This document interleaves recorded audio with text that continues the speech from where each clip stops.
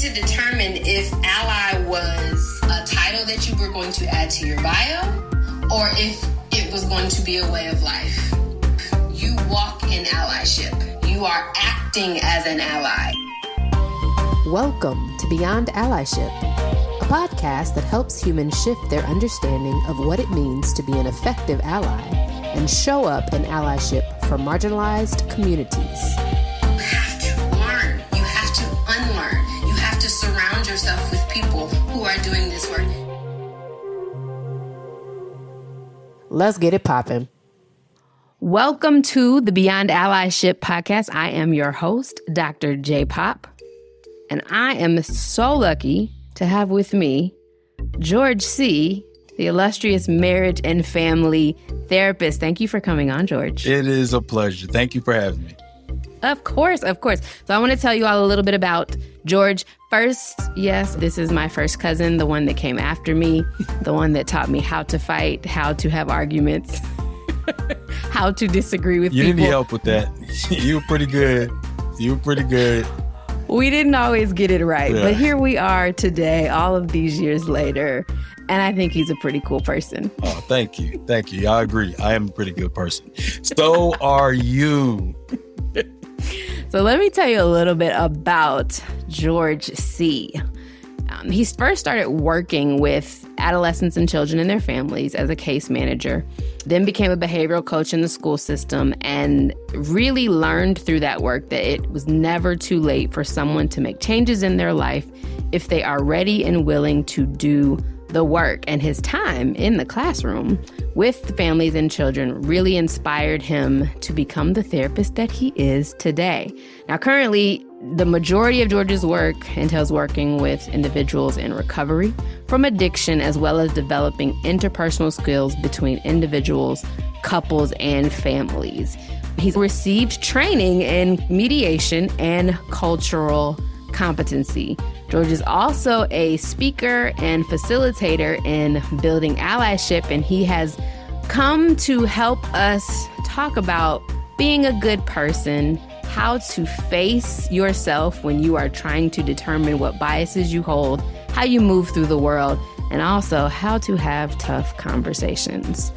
I believe that's training that we all would have loved growing up. So, George, let's start with this. What is bringing you joy right now? Copious amount of drugs. No, I kid. Because if you're a recovery therapist, that's a bad recovery therapist joke.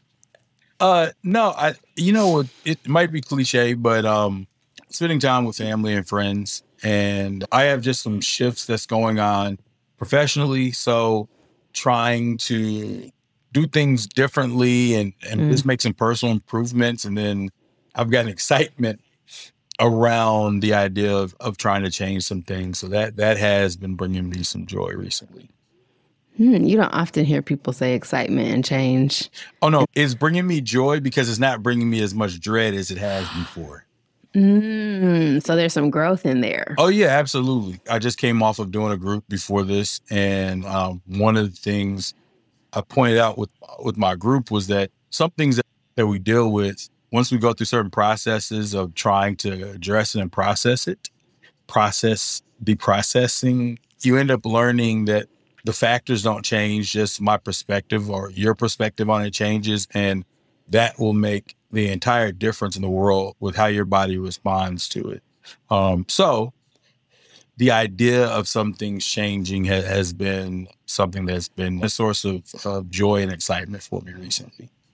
That's amazing. That's awesome. What are you reading? Atomic Habits. Oh. Yeah. How do you like that? So my nutritionist met with me, and see, these are one of these things that I never thought I would enjoy putting things into my fitness pal. Now, look at me. Logging in that I had a Waffle House waffle this morning. Like, I was like, no shame. 350 calories right there. But she encouraged me to read this book, and it's one of those bestseller books, but I have enjoyed it. I've been integrating that into a lot of my therapy sessions. So yeah, I've been encouraging a lot of people to go ahead and grab it. and start reading. Awesome. I'll just say that I've read some books about habits and I was like, this is going to be some bull.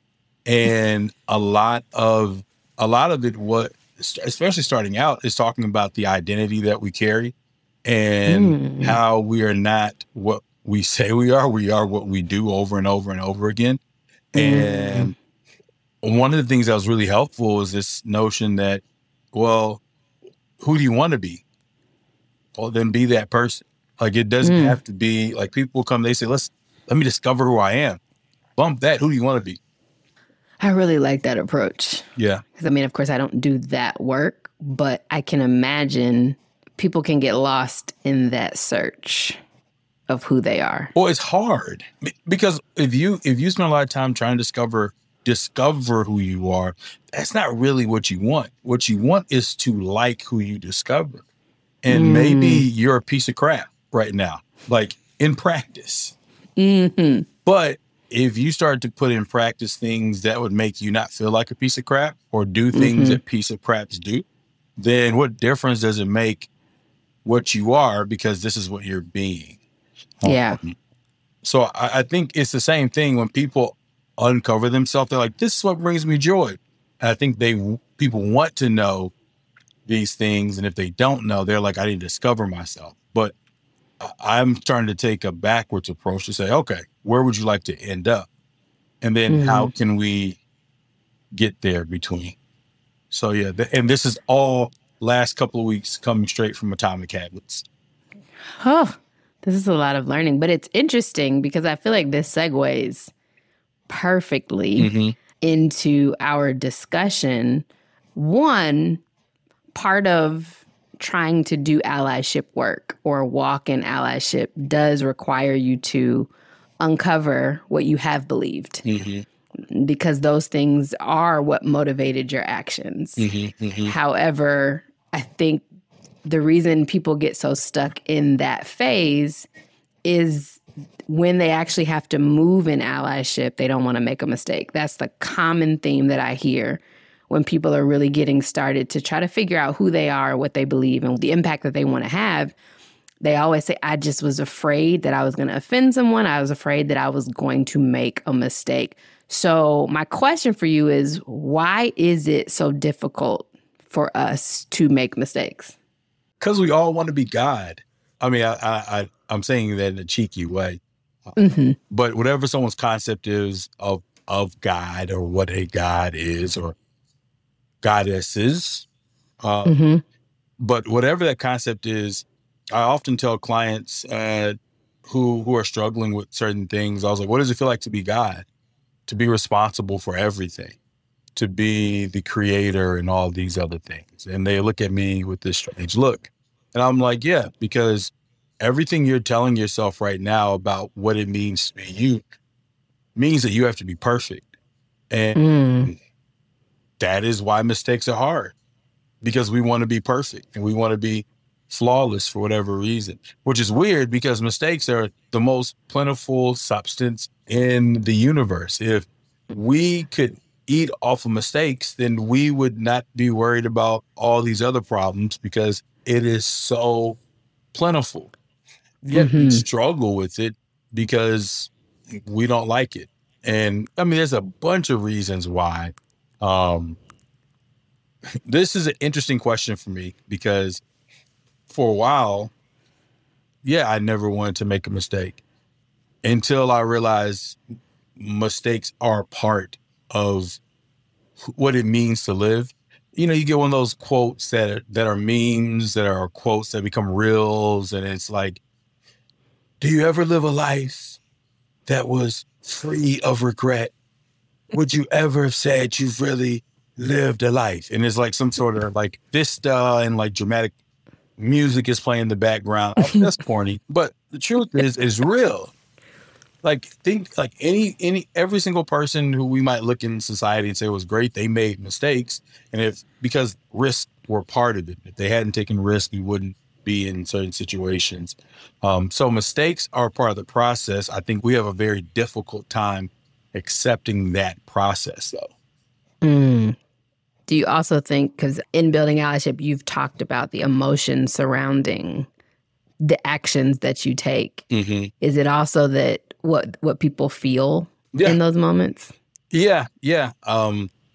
So we were talking about, I did a group earlier. So it is a TED Talk on the life-giving magic of not giving enough. And she has a spreadsheet in that book, and we use a spreadsheet, and it's like how to calm down.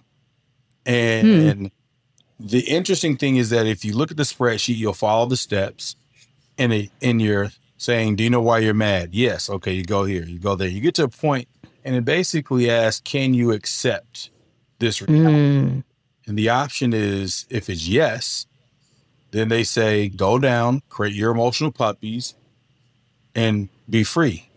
But if not, you have to go back through another process of just giving yourself some time till you can kind of accept that. And when you can start to accept certain things like negative emotions, or negative, because it's all contextual, but, non-preferred emotions for the individual, and you can accept that this will be a part of life, then when it comes to you, is not so jarring and is not such a visceral reaction to escape from. It becomes, like if you're in the jungle and you get bit by a mosquito, you go, ow. But if you're somewhere else where there's not supposed to be a mosquito and you look up, and you're like, what is a mosquito doing here? Like if you're in a lab from a science fiction movie and they were using mosquitoes to turn people into zombies, that's a lot. You're saying it's not supposed to be here. So that's not something that you can expect or even want to have a part of. But in other parts of life, when we start to accept certain things as being a part of life and accept that the negatives or the non-preferreds, sadness, also puts these other things in context, such as happiness, such as joy. But I've thought about this. If all I experienced was joy, then joy would become normal and there would be no joy to joy. It would just be baseline. Right. I've come across people who've been through some crazy stuff, like war-torn countries. They have seen some stuff. They come to America and you're looking at them, they're like, why are they so happy about this crappy food that someone's feeding? They're like, because I've known hunger. And now because I've known hunger, I know what it means to be satisfied and full. But in order for them to have this appreciation for things that we take for granted, they had to experience something else. And if we can start to accept certain things like, I'm going to have a negative emotion, I'm going to mess up, then we're also free to say, I'm also going to experience a positive emotion. I'm also going to experience success.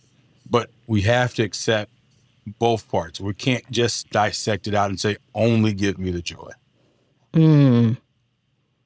That's a very interesting, because in the concept of allyship, it's considering someone else's lived experience and wanting to be a part of having a good impact on someone's lived experience. And I think what you just talked about, the fact that in order to really feel the highs and the happies, it's in the context of the lows. How do you interact with someone like that? When you talked about someone from a war-torn country, of course their needs are going to be different, but also their experiences are very different. And I think part of what I've seen is difficulty connecting with people with different lived experiences. Would you agree? Oh, yeah. Yeah, because people are afraid of messing up. So if you take that off the table, what is the next thing? Like, take the fear away of messing up. All right. If you took that away, what do you think the next emotion or thought or feeling that comes with after this is something that I don't know? What comes up for someone next?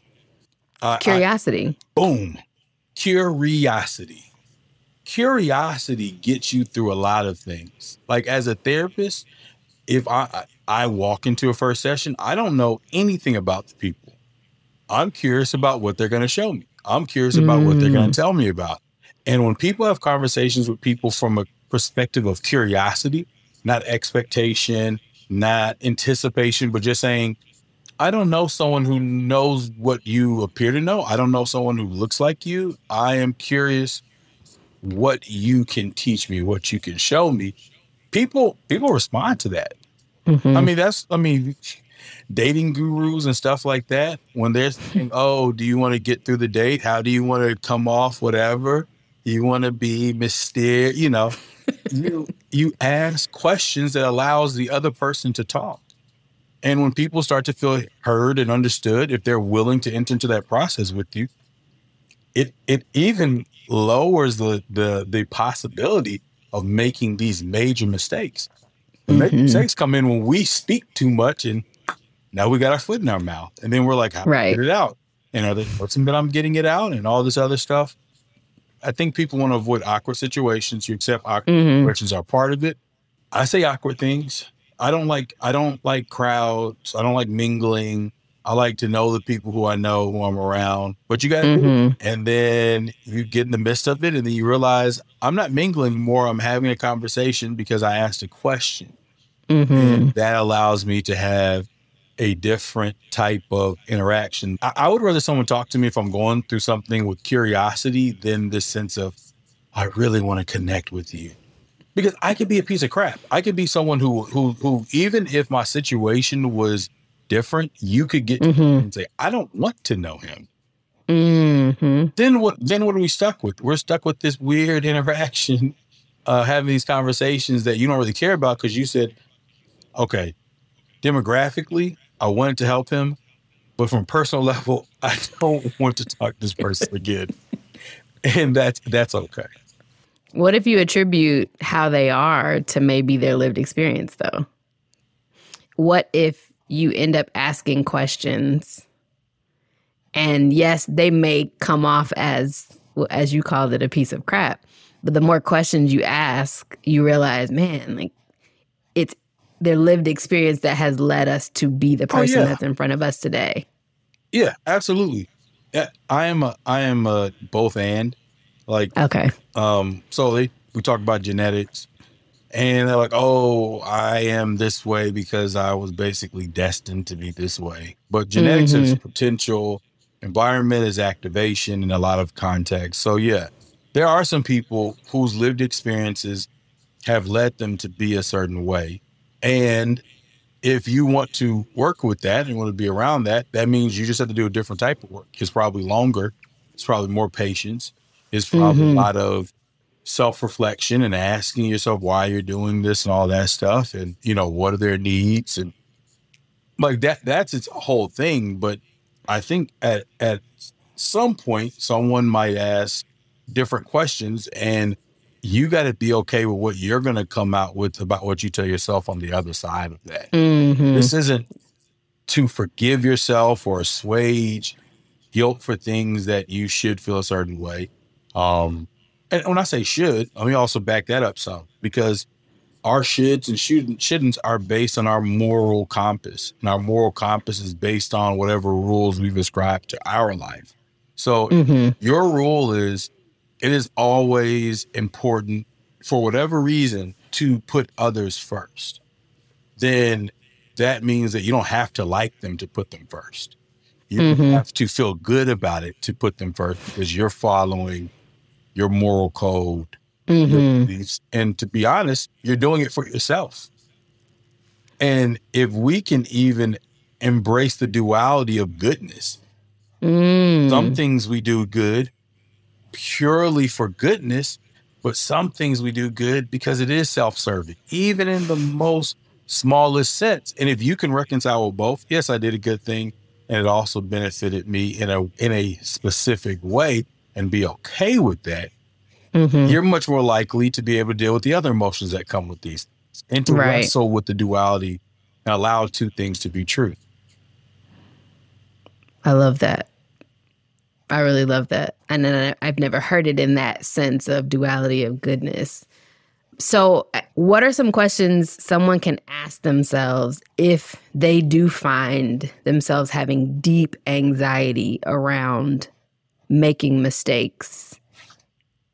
Because I would assume, like I said, this is your wheelhouse, but how I was treated when I made mistakes, or how the reactions when I made mistakes can also, of course, impact my comfortability around making mistakes in the future. So what are some like questions if someone says, I feel this, if this is the feelings I have, I don't know how to get down to the root of why this is so crippling. I want to know, can you see what my shirt says? Stop giving meaning to every single feeling. That's perfect. Okay. The thing is that we have to become more detached towards things just in general. Like if we are, it becomes, there's these things that I realize that I've heard over life, and then you start to apply and like, it feels different. So process oriented over objective oriented, where if you say, it's important for me to start behaviors in a process that allows me to be in a certain position, then when you don't get the objectives that you want, or when you want them, but you believe in the process, you're much more likely to be consistent with it and to be able to get this thing over the long term. So, and we're in allyship. So something that I talked about often was sitting in classes and, being the only Black male in a room, and we talk about race relations, and it seemed like as soon as we talked about cultural diversity and race relations, like the room got like quiet and it got reverent almost. And then as soon as a question comes up, the Black students get deference towards answering first. In any other situation, we ain't giving deference to nobody else. So then this becomes this feeling of like, well, why isn't anyone saying anything? And that question came up. It was like, well, I'm kind of afraid of looking like a racist. I'm kind of afraid of looking a certain way. And I was like, man, I wonder what's worse, to be looked as a racist for not saying something, or for saying something that could be racist, but not seeing the undertone and undergirding of that, wrestling with that, and then no longer having that thought. And if the fear of looking a certain way becomes the most important thing, then the anxiety will be there. It's going to be this thing called locus of control. And an external locus of control means I'm putting focus and energy on things that I can't control. You cannot control how you are seen. You cannot control, and seen as in how other people will process what they see, what they hear, what they will feel, because you have no control of it. You can't say, I'm put on this headband and George better like it. You can say, I put on this headband and because I know George and he likes this, that, he might like it, and then I can be right. But there's no way to control if I will like it. But if you say, I put it on and I like it, and if I like it, I portray confidence and I portray conviction and belief in it. And then George looks at that, he sees I'm confident, and then he attributes that to the headband. He says, hey, I like your headband. That becomes like a totally different thing, where you got to where you wanted by not caring about how I would actually perceive it, by doing what you felt was the right thing for you. Right. So becoming outcomes oriented really will lead you towards this thing where, yeah, it makes perfect sense if you want to not be seen a certain way. The question is, what's more important, not being that way or not being seen that way? Got it. So it's back to, who do you want to be versus who you've been? Yep. Or where are you going? Where are you trying to go? Where, like, in the end, if you can handle the process and you accept that there's going to be bumps in the way, because that's how we learn. We learn more. I mean, people say I learn more from my losses than my wins. And I get it, because the more L's you take, the more you're like, I got it pretty mapped out on what not to do if I ever get on to what to do. Yeah. And you also learn who you are, which I feel like is usually what they're trying to say, is I learned that I could handle this loss. I could take this L, which comes back to that being able to accept those negative emotions. Yeah.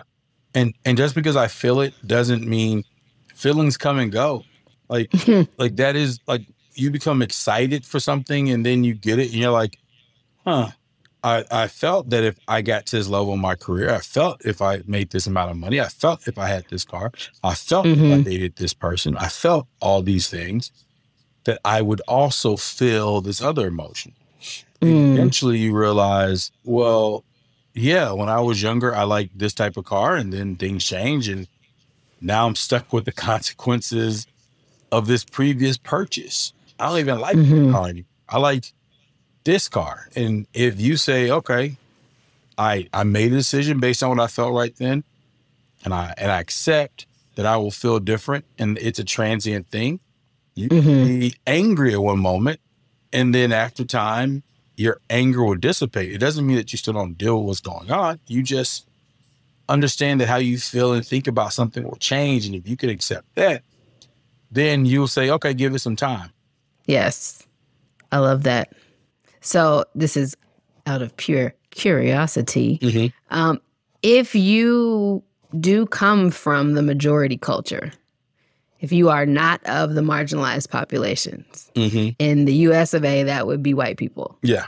Everything that you have likely seen, and this is very general, like, so y'all don't crucify me, but if everywhere you've been, you're accepted. If you haven't been made to confront your racial identity and what comes with it, do you believe, from the mental health perspective, that kind of lowers the threshold of resilience on being able to maybe jump into those situations where you don't know whether you're doing things right? You might be seen as a bad person. You might be seen as a racist person. Or does it just mean, hey, I fit everywhere. Everywhere I go, I'm comfortable. So you almost are more likely to jump into it. Or could it be both and? Well, I agree. It could be both and. I think that one thing, what you were saying, when you were asking that question, I was thinking about people who are strengths oriented. So they say it's more important for me to rest on my strengths and go hard that direction. Then discomfort is probably an indication that they're not leaning on a strength versus someone who is weakness oriented or areas of improvement oriented that says, I'm only as strong as my weakest area. And then that's what I focus on for improvement. Well, then being uncomfortable is a trigger that says, okay, this is something I need to work on. So, I mean, I've noticed the evolution just from a personal standpoint of the comfort of people, not people in building allyship, but in the world saying, okay, fine, I'll be a racist. I'll be a racist because if that means that I have to give up anything, such as agreeing to something I don't feel like is important or whatever, fine, just call me whatever you want because I will be that. Well, that's someone who is very comfortable with their comfort and probably would have to have some other life experiences that says, okay, maybe I need to do some other things that's going to make me uncomfortable. I mean, the funny thing is, we live in, one of the whitest cities in America. And I did not realize that most of my life because my entire circle was completely Black. So what did it mean to be an other? Like, well, by the time I had to truly be a part of the minority, I had a very strong idea of who I was. And a part of that meant that you will have to do difficult things. You'll have to do hard things. And also that race is a factor and it's a part of your everyday life, even if it's not like in your face in an uncomfortable way every day. Right. So if that's the conversations that I was having, and then someone turns 23, 25, 35, 45, and now you're like, no one ever talked to me about race. No one talked to me about these other things. This is I have them at a disadvantage now because this is, it is a part of me. I can't walk away from it. So wrestling with this question of, all right, if I feel this way, if I'm uncomfortable, do I need to stick with it? Or is it just better for me to just, go back, do good when I can, but I'm just going to stick it out in my safe space?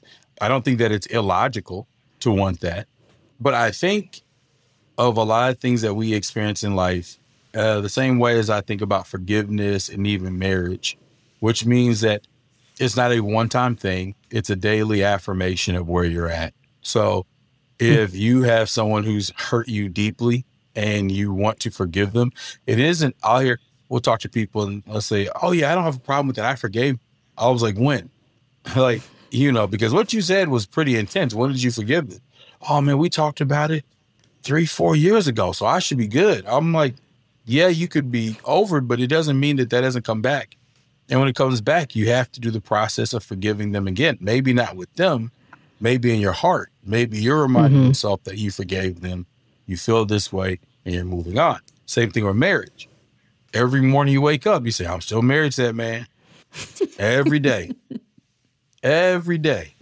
And dealing with all these things like discomfort becomes that thing, because you can have an interaction. It didn't go the way you wanted. Boom. You're like, you know what? I'm done with it. But if you say, ooh, that wasn't good, that wasn't the way I wanted, I got to figure it out.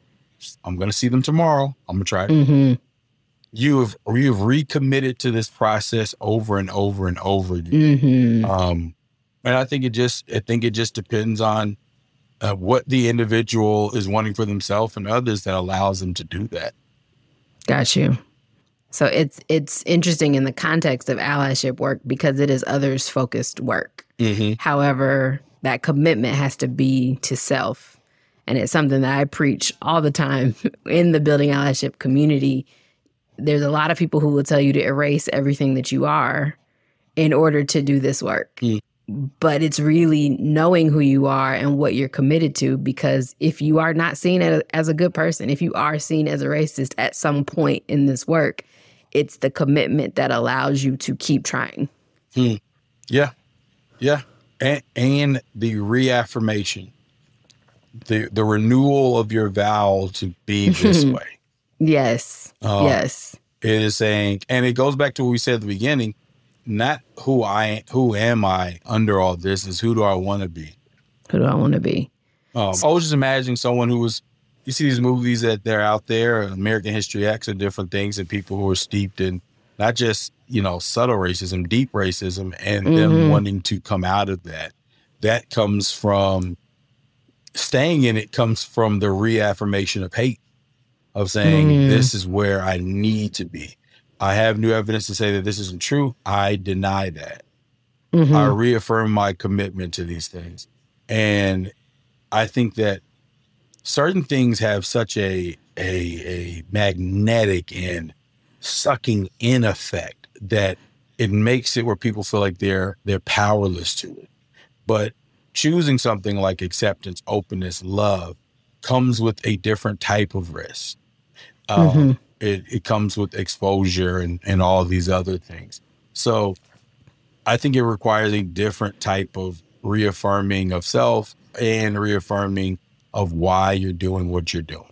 You actually have a quote that I absolutely love, and I don't know if it was from you or it was wisdom from someone else, but in one of our workshops, you said, good people aren't perfect people. Oh, yeah. I don't remember if that's me or someone else either. So if it is someone else, you can take credit. But I agree. I also think about things that have been perfect in people's lives. Like the house with the white room. Is that a good room?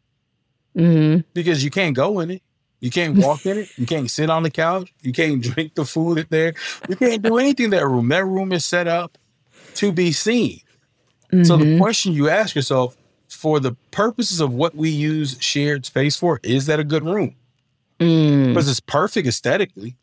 You think about other homes where someone might have had a couch and then they wrapped it in plastic. The couch was perfect. Mm-hmm. That was not a good couch for comfort. Not in the least. And then eventually it all gets old, and that perfection will deteriorate. So Yes. a good couch, I think, serves a certain purpose. Mm-hmm. It has certain components, and it has a certain function that's accessible in a wider way. Mm-hmm. So perfection keeps you from being able to make mistakes, to be forgiving, to be open. It has to be exacting. It has to root out everything else that is not like that. So perfection does prevent good and goodness. One of the workshops that you have done in building allyship is learning how to have tough conversations. And so my question is, how does wanting to be seen as a good person impact our ability to have tough conversations? Because I feel like wanting to be seen as a good person prevents you from being a good person at times. Because sometimes good people have to do inconvenient things, unpopular things, difficult things. If you're a parent and you discipline your child, whatever that means for you, you do it out of love or fear or whatever. But a good parent gives their children boundaries of some sort. Wanting to be seen as a good parent has to do with your child agreeing that you're a good parent. And a child that gets disciplined in the moment may not appreciate that parent is being a good parent. A child puts their hand on a hot stove. The parent jumps into action, grabs their hand, tells them no, they can't have ice cream tonight because of what they've done. And they have a conniption because they want to burn themselves and have ice cream.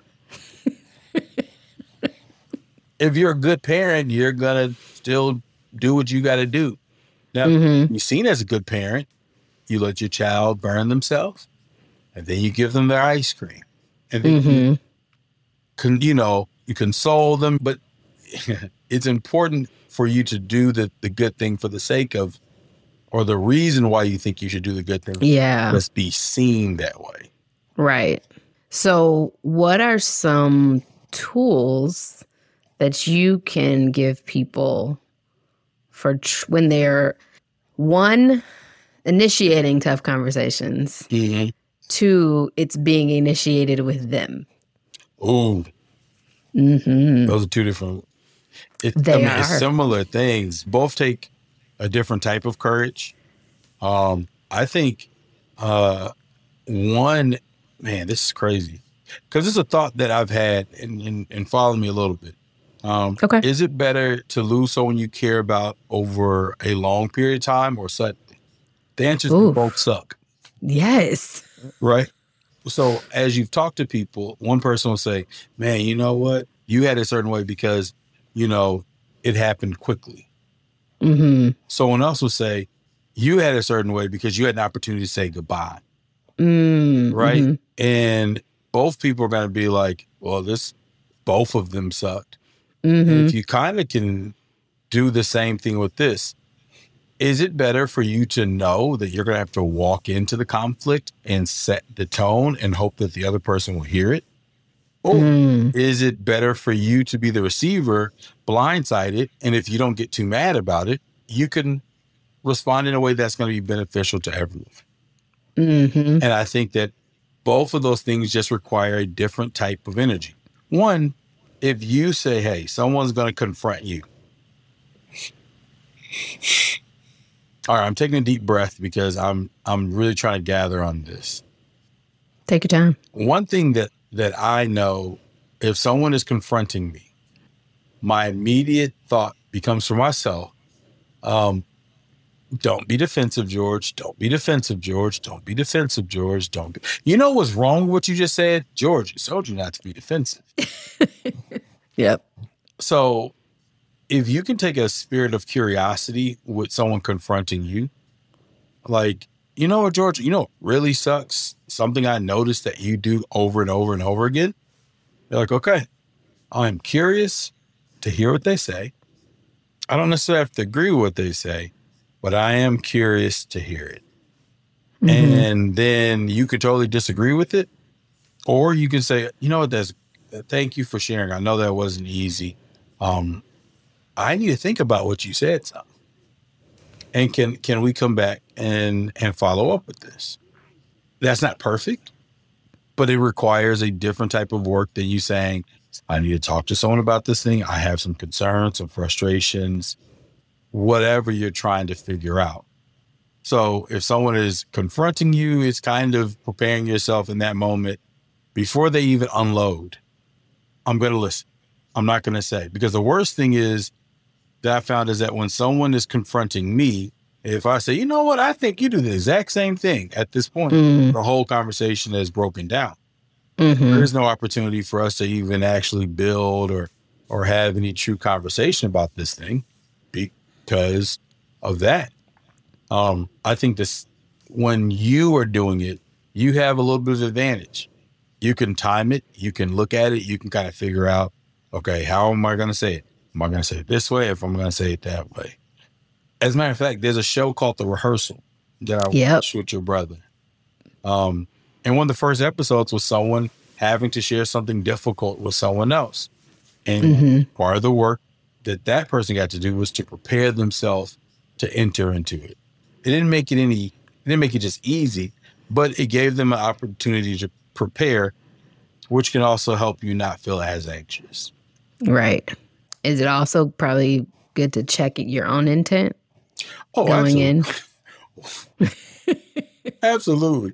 Well, especially if you're asked. So if you are asking someone something, you're sharing something with them, and you're telling them because you think it's the right thing to do, and your right thing to do is based on your upbringing, your belief system, how it's going to impact those who love you. Something that came up for me is, your values and beliefs were meant to govern how you walk through life, not how others walk through life. Now, you can decide if you want that person in your life, regardless of if your values and beliefs align. Yeah. But I feel like this whole imposing my beliefs on you is the biggest reason that there's disconnection in general, not just in racial divide, not just in gender divide. It's, no, I'm walking through life this way, and to be comfortable, you're going to walk with me. Yeah. And I think free will is a really important thing. Free will doesn't mean that we're free of consequences. It doesn't mean that it doesn't come with the cost. It just means that I have the freedom to make certain decisions. And this becomes like a whole nother can of worms. But what happens when your free will impacts my free will, who gets to determine what gets to happen, all these other things. Well, yeah, if someone said, you know what my job is, my free will says I get an opportunity to hug anybody I see who I feel needs a hug from me. That's a very quick way to catch a charge, because your intent's right, but you are not giving people an opportunity to choose. And when you kind of look back and say, okay, why do you need to be the one who's hugging everyone?